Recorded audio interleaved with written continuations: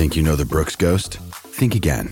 Introducing the all-new, better-than-ever Ghost 16. Now with nitrogen-infused cushioning for lightweight, supreme softness that feels good every step, every street, every single day. So go ahead, take your daily joyride in the all-new nitrogen-infused Ghost 16. It'll turn your everyday miles into everyday endorphins. Let's run there. Head to brooksrunning.com to learn more. Another day is here, and you're ready for it. What to wear? Check. Breakfast, lunch, and dinner? Check. Planning for what's next and how to save for it? That's where Bank of America can help. For your financial to-dos, Bank of America has experts ready to help get you closer to your goals. Get started at one of our local financial centers or 24/7 in our mobile banking app. Find a location near you at bankofamerica.com/talktous. What would you like the power to do? Mobile banking requires downloading the app and is only available for select devices. Message and data rates may apply. Bank of America N.A., member FDIC. When you need mealtime inspiration, it's worth shopping Kroger, where you'll find over 30,000 mouth-watering choices that excite your inner foodie. And no matter what tasty choice you make, you'll enjoy our everyday low prices, plus extra ways to save, like digital coupons worth over $600 each week. You can also save up to $1 off per gallon at the pump with fuel points. More savings and more inspiring flavors make shopping Kroger worth it every time. Kroger, fresh for everyone. Fuel restrictions apply. I am absolutely dripping in women. They love an accurately called square.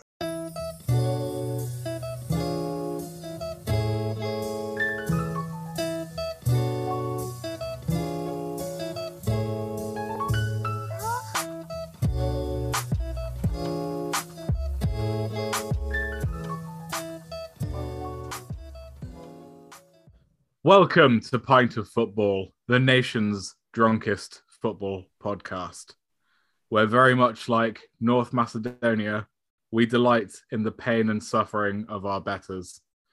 I am here with two of the world's most celebrated mothers, still sewing name tags into your clothing well into your 20s. It's Doreen Baxter. Hello. Causing an almighty scene in the M&S CAF, it's Pamela Napton. Ooh, Pamela. And with you as always, I'm green, I'm enormous, I'm metaphysically ultimate, I am Mother Nature. Why do you get to be Mother Nature and I'm Pamela? Don't worry about it. I can't believe you've claimed Mother Nature. You're claiming to be some sort of alter god. We would like to wish all the football mums out there a very joyful Mothering Sunday. Keep going to football and being mums. Yeah. I didn't have anything to say. I just wanted to interrupt Daz. That's fine. I did actually hear on Twitter that MILFs was trending earlier. Oh dear. Well, I mean, if we sort of generously assume that the L and F are loves football, then, you know, maybe it was a... Mother, I loves football. Mother, I loves football. It's a very West Country hashtag. That's a very wholesome message there, Tom. I'm sure that all the mums out there listening, whether you're a MILF or not, will enjoy that message. Trending in the UK currently is R.I.P. Tom. Ooh. So, don't want to see that, really. Maybe leave that for now. Give yourself some light reading later on. Well, we I don't know if the Foo Fighters were particularly into football or soccer, as they'd probably call it, but, you know, we could maybe end with a Foo Fighters song. I don't know. We'll have a little sing. Well, yeah, there's one less of them likely to sue us now, I guess, if we use their music illegally. Yeah, it's probably less wholesome than the MILF thing. Maybe we should stop trying to give nice messages out. We always flip them on the head some way and make them twisted and poisonous. That's what we do. That's why we're covering football's strangest stories in the way we are. Into football. Bitter and twisted little men. Shall we jump straight back in? Because we've been on a bit of a roll recently with these stories. We've found probably 5 or 6 on the trot that haven't been uneventful and boring. Put it nicely. Wardy, if you're listening. Wardy, if you are listening to this, and all those guys make me so angry. I worked very hard on my book. I hate flags at football. This one, you will be glad to know, doesn't give the ending away with the title. It is called Introducing the 8 Square Game, which... I know something about this. What? But well, it might be one of those sort of urban myths or one of these things that's just sort of become like a Twitter fact that journalists and, football nerds say. But is it to do with Route 1? No. Okay. Moving on. Shut up, Baxter. Route 1. No, it's not. It's about broadcasting. So, without further ado, let's head to January 1927 in London. Broadcasting was in its infancy. The idea of putting a soccer match on the BBC and relaying news through the wireless system throughout Britain was original, exciting, and challenging. Wardy definitely still calls the radio the wireless. Mm. My grandma did that. Bless her. Yeah, he probably still believes that radio is original, exciting, and challenging too. Definitely doesn't believe in putting the clock forward. Mm. Well, actually, yeah, because that was last night, wasn't it? It was quite nice getting in my car and the time is now right again. Yeah, it's just wrong for 6 months and that's the end of it. It is, yeah, it is. Tom, what are you doing? Don't worry about it. Yeah. Obviously, the listeners won't be able to see what Tom's currently doing, but either his camera or himself have managed to just flip 180 degrees. Yeah, it was me. Yeah, you're right. The game chosen for the experiment of broadcasting was Arsenal against Sheffield United, 2 teams in the middle of Division 1. If you're going to start something new, like radio commentary on a football match, there's no better place to start than a mid-table battle, is there? Well, imagine if it was the title decider and they started, hitting about with the format and things. People might be upset. Oh, yeah, I hadn't really thought of it from that point of view. I was more thinking, why not pick a more interesting match so that people might actually tune in? But yeah, I guess from your point of view, if it goes wrong, is anyone going to care? Much like the premise of our podcast. Yeah, indeed. Was it Arsenal and Sheffield United that had that famous... Did they replay the game? Oh, Didn't Arsenal score when Sheffield United kicked the ball out of play or something? And so Sheffield United got into a big mood about it and sulked. That might be wrong. I don't know. Just Googled Arsenal Sheffield United violence game. Yeah, I think it was. Yeah, it's called the Battle of Bramall Lane. When did it happen? Actually, it was Sheffield United versus West Bromwich. Apparently. I remember that one. Yeah, Christ. But there might have been another one. I don't know. That was pretty horrendous. The match was abandoned after 82 minutes. We might even come to it in the book. Three Sheffield United players sent off, but yeah, I won't ruin it. Nice.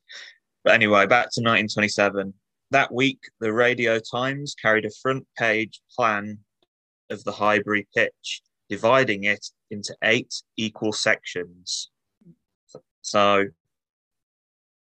I think what's happened is they wanted to have a way of describing whereabouts the action was taking place.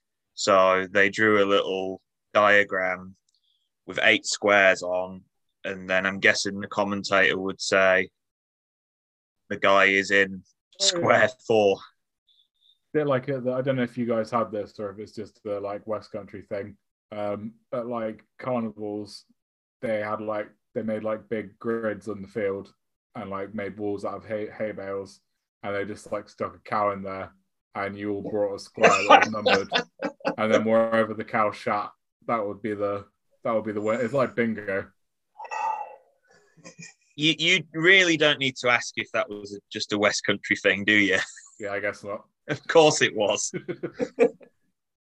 What was it called? Downs. Cow Dung Bingo. Yeah, sure. I don't think it really had a name. Yeah, that's good. I like that. Low numbers 1 to 4 indicated a team's own half of the field. High numbers 5 to 8 that it had possession in the opposition half. Odd numbers referred to the left side of the team. Even numbers meant the right. Well, this sounds like it'd be quite useful for you, Tom, actually. Yeah. Assuming that anyone looked at my grid before the game started. Sometimes when a game starts, I do tweet Glass are shooting towards the clubhouse or car park, as if someone couldn't work that out for themselves. Can picture it. I don't know why I do that. I have realised what my mistake was when I said it was Route 1. I didn't mean that. I was getting two stories mixed up. I think it's probably the origin of the saying "back to square one." Right. Oh, so that makes more sense. Yeah, that makes more sense. I think I was smashing together two stories. Well, that's all right. We don't mind that. A bit of a story remix is always nice, isn't it? So, what was going on? The sections were called squares. Here we go. But Wardy's going to correct us now. No.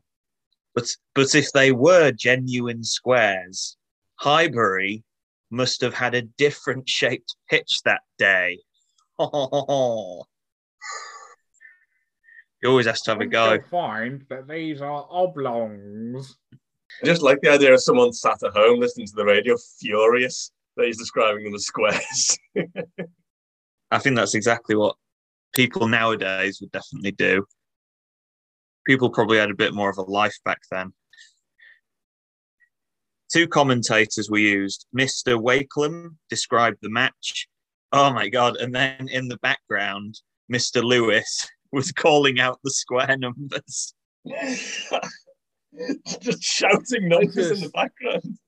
I know that this was like a pilot one and it was like the first broadcast, but surely they could have done better than this. Well, yeah, you'd be saying Smith takes it into area 4 of the pitch as he moves forward into possession.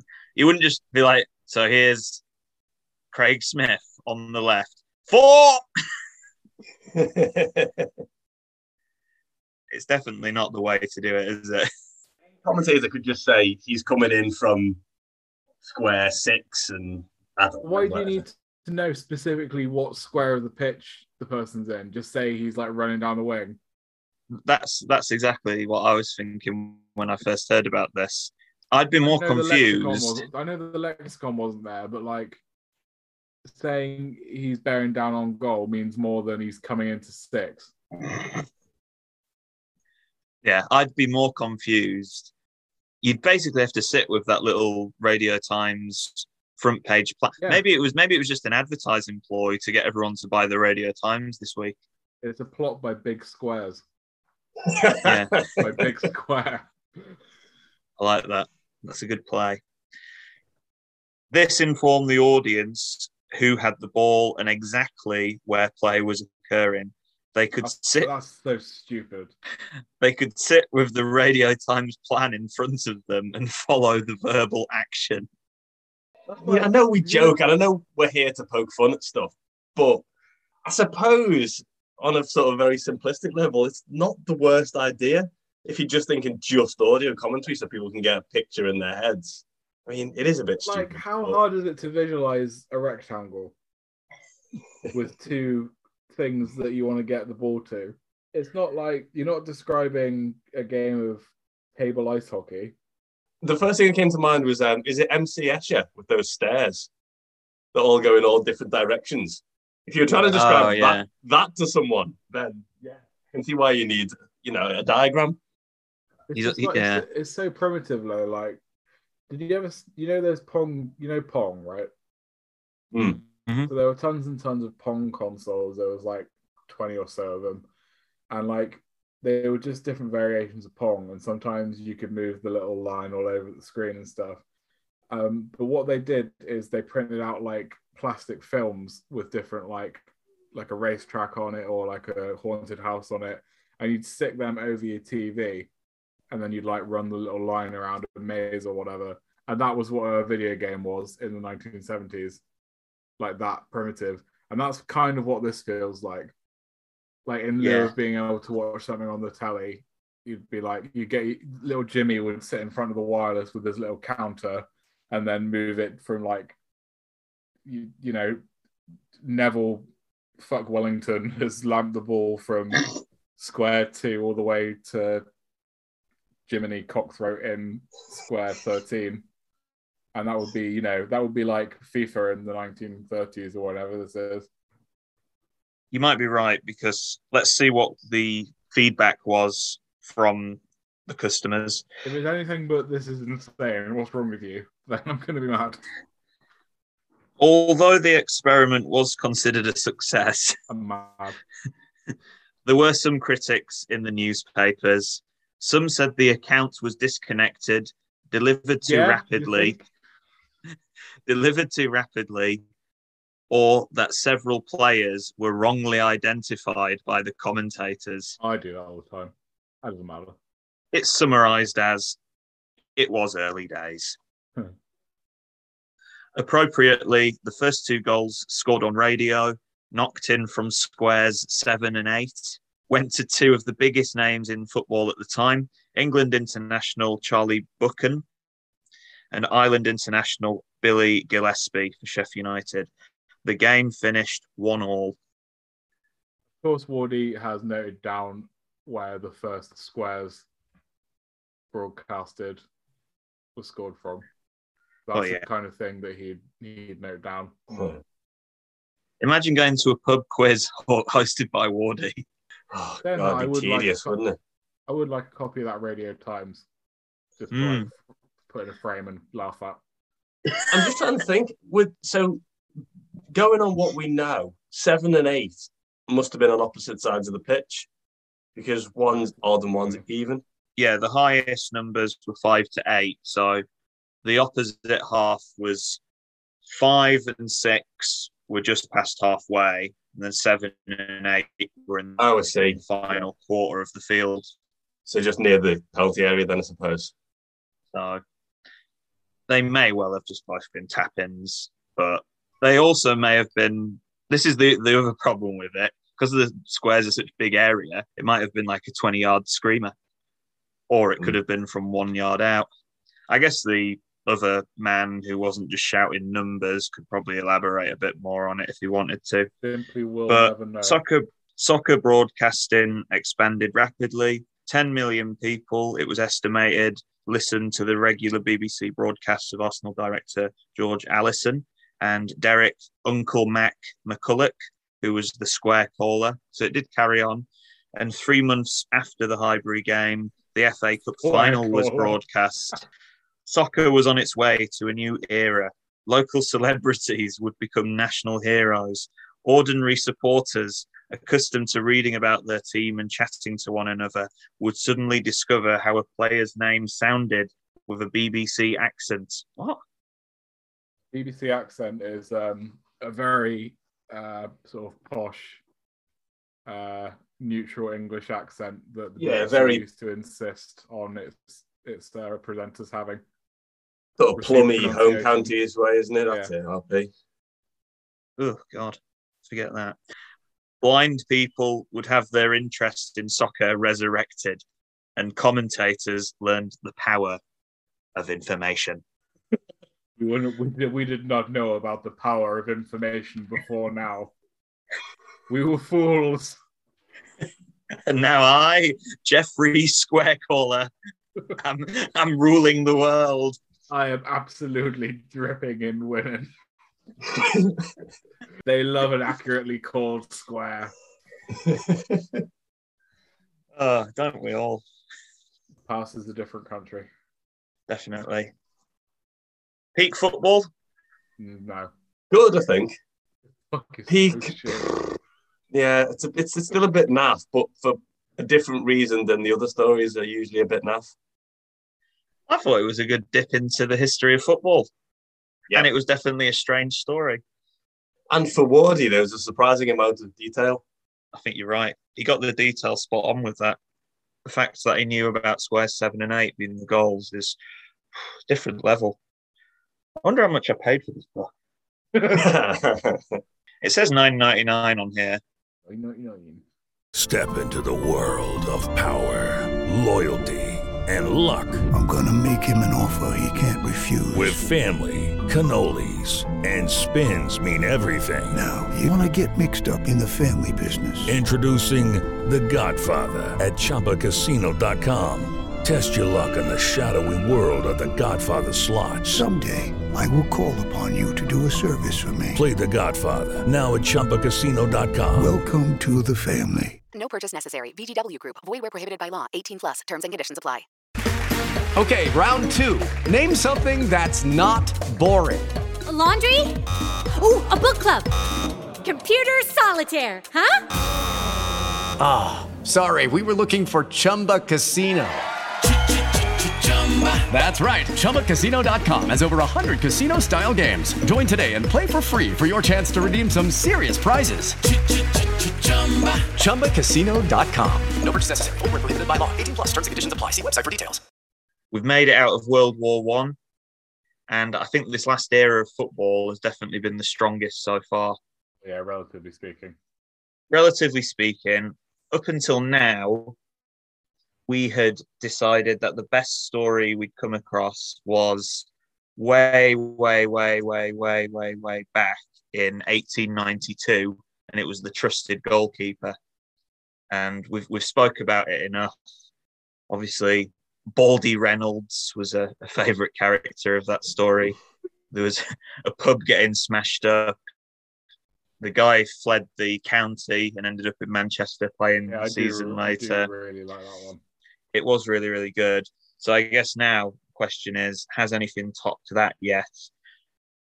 One-armed men versus women was probably not a contender. It was just something to do, bored after the war. Or was it even during the war, I think? It wasn't it because the men had come back from wherever they'd been and there was no competitive football games or something? I can't remember. They were just like, oh, righto chaps, we'll play these fillies. We'll beat them with their arms tied behind their backs. And then proceeded to get smashed by like professional female players who had been practicing the whole war. That's a good summary of it. It definitely wasn't peak.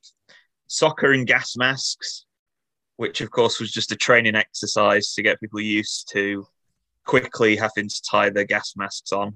Do you know what? I was going to say that I really enjoyed that one, but now it has sort of a kernel of usefulness and resourcefulness, I suppose. I'm kind of less interested. There was the good, funny bit about the fact that one of like the major war heroes who'd been doing this, he'd fought in the war, probably killed hundreds of people, and then came back and had a injury that ended his career on his first game back. We then went on to what I think is a contender to be the best football story we've had so far, which was Wilfred Minter and his goal-scoring feat. Yeah. It had it all. He was good. Just a real cool guy. It had it all. The guy scored 7 goals and still wasn't on the winning team. He got chinned in the box during injury time because it had gone dark. The ref didn't give a pen. There was a last-minute winner for, I think it was Dulwich. I think that one did have it all. Characters, humour, and there was lots of intrigue as well. And we then controversy with the corner goal, wasn't there? Oh yeah, from the first game, yeah. It really was a strong moment in time, in my opinion. We had experimenting with the rules, which was they changed the offside rule, didn't they? That was it. What I liked about that one is that they were just like, right, you've all been knocked out of the cup. We're just going to like fuck around with the rules for your next few games. Because you wouldn't get away with that now. You'd have Jurgen Klopp going, what is this? My players have to play games, and they get very tired. And it definitely wouldn't fly now, would it?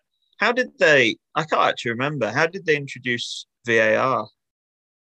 Was that like over time in random matches, or a bunch of mole people all gathered underground and hatched the plan to just slightly annoy everyone that watches the Premier League.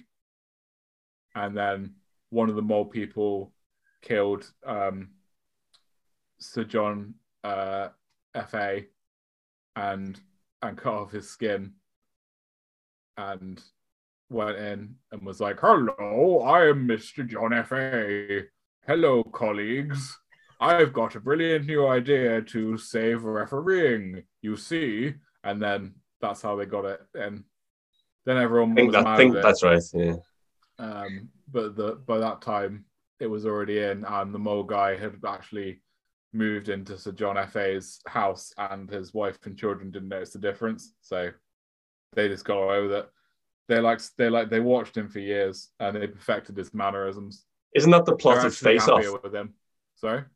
Isn't that the plot of Face Off? It's similar to the plot of Face Off. Probably where he got his idea. Yeah. They watched that as well.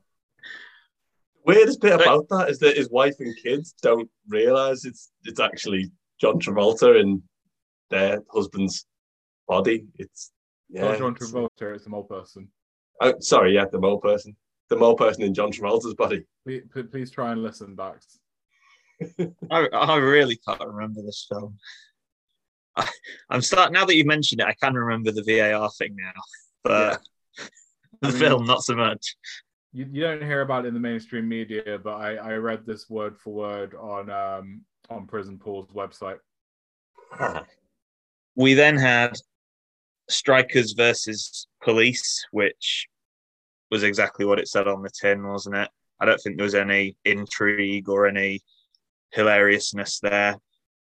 Listening back to that story, I did enjoy the marching band getting in the way of the tram. That was good. I wish you'd have made more at the time. I didn't notice it at the time, but I like that image of them having this big conga down the street playing their instruments. It kind of had its charm. It had its moments, but it wasn't peak football. Neither was amateurs versus professionals. Although I was a fan of that story purely just because it included Wilf Minter with another couple of goals. Wilf the MILF brings it back around, doesn't it? Mm-hmm. Yeah, exactly. Happy Mother's Day again, folks. And then the last story of the 1920s, which we just covered, which was the 8-square game. We don't think that was peak football. So I guess really my question for you guys is, does anything top Wilfred Minter and his goal-scoring feat from this era? I would like to honour Wilf Minter by saying he had the thing of the decade. Perfect. Does that story beat going back all the way to the 1800s? Does it beat the trusted goalkeeper? What was the trusted goalkeeper again? That was the one where he basically threw the FA Cup final, and in the run-up to the FA Cup final, the goalkeeper had been out bathing in brine for a bit over in Droitwich. And then he got his pub smashed up. Yeah. I'm going to vote Minter. I am as well. Yeah. Oh, wow. I was going to say trusted goalkeeper still top, but I've been outvoted. You've been outvoted. And the cheeky girls, who are obviously here, as always, also voted for Minter as well. We abstain. So a resounding 4-1 vote. Wilfred Minter currently takes the hot spot on the search for peak football. Good stuff. Nice. Very, very good stuff. I did find out some more information about that Arsenal and Sheffield United game, and I did remember it correctly if you're interested. So I will read verbatim off the website goal.com. Not all of it, though, because it's really boring, and they're obviously working to a word count, and it just goes on and on and on and on and on. Anyway, Sheffield United keeper Alan Kelly had kicked the ball out of play, blah, blah, blah, blah, blah. so that someone could receive treatment by the physio. Great. But then there's a quote from David Holdsworth, and it says, "There was no doubt about it. We thought we were going to get the ball back. Blah, blah, blah. The ball was in the hands of Ray Parlour, and when the referee signalled for the game to restart, the midfielder did throw it back towards the visitors' Republic of Ireland international goalkeeper." I told you about the World Cup. The only problem was, Nwankwo Kanu, great name, just 10 minutes into his Arsenal debut, Nwankwo, yeah, wasn't on the same wavelength as his new teammates. Long story short, he passed the ball to someone else and they scored while all the Sheffield United players were stood around going, "What are you doing?" Anyway, so the manager of Sheffield United at the time was a certain Neil Warnock. So, yeah, exactly. So, no, it wasn't. It was a Steve Bruce. Sorry, I'm reading two stories at once. It was a certain Steve Bruce. Absolutely. Complained, pulled his team. No, I can't, not saying that. He made his team leave the pitch and took them back to the changing room for 8 minutes. Pulled his team off. Pulled his team off, I know. Sorry. Did he pull off Nwankwo? Long and boring story short, the FA let them replay the match, and 10 days later they went to Highbury, and Arsenal still won anyway. Overmars and Dennis Bergkamp scored, and that was that. So they sort of sulked and dug their heels in a bit, and got to play the game again. There we go. It's not a bad story, actually. Like the bit where you said Nwankwo. Yeah, that was good. And got the manager's name wrong. Well, that was 1999, so I don't know what the book goes up to, because if it goes that far and we can still be bothered by that point, that'll definitely be in there. I'm just going to have a look through, and obviously I'm coming across some titles as I go. So it was after Football for Pigs. Oh, there's one that goes to Estonia. How annoying. We've done Estonia in our search to tell an interesting story from every country in the world. Could have just used that. There's one in Clevedon. Is there a story in the book from Clevedon? Yeah. Oh, yeah. It's called As You Were, Lads. So, no idea what that's about. Surprising. No, it's not in there. So, there is no mention of Nwankwo Kanu that we know of in this book, unless he features in a different story. It probably isn't pronounced like that, but, I'm uncultured. Baxter, I believe it's your turn to finish on a always hilarious dad joke. Absolutely. I told my mum I got a new job at a bowling alley. She said, "Oh, temping." I said, "No, permanent."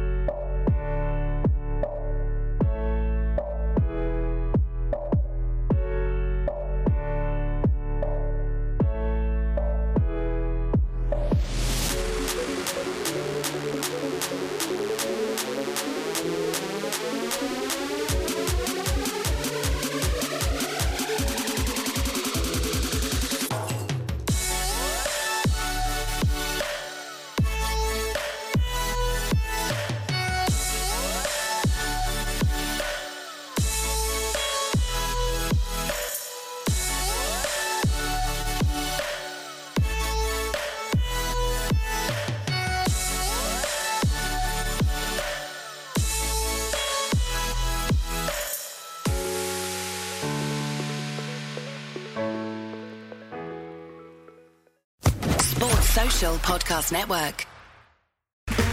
Okay, round two. Name something that's not boring. A laundry? Ooh, a book club. Computer solitaire, huh? Sorry, we were looking for Chumba Casino. That's right. ChumbaCasino.com has over 100 casino-style games. Join today and play for free for your chance to redeem some serious prizes. ChumbaCasino.com. No purchase necessary. Void where prohibited by law. 18+ terms and conditions apply. See website for details.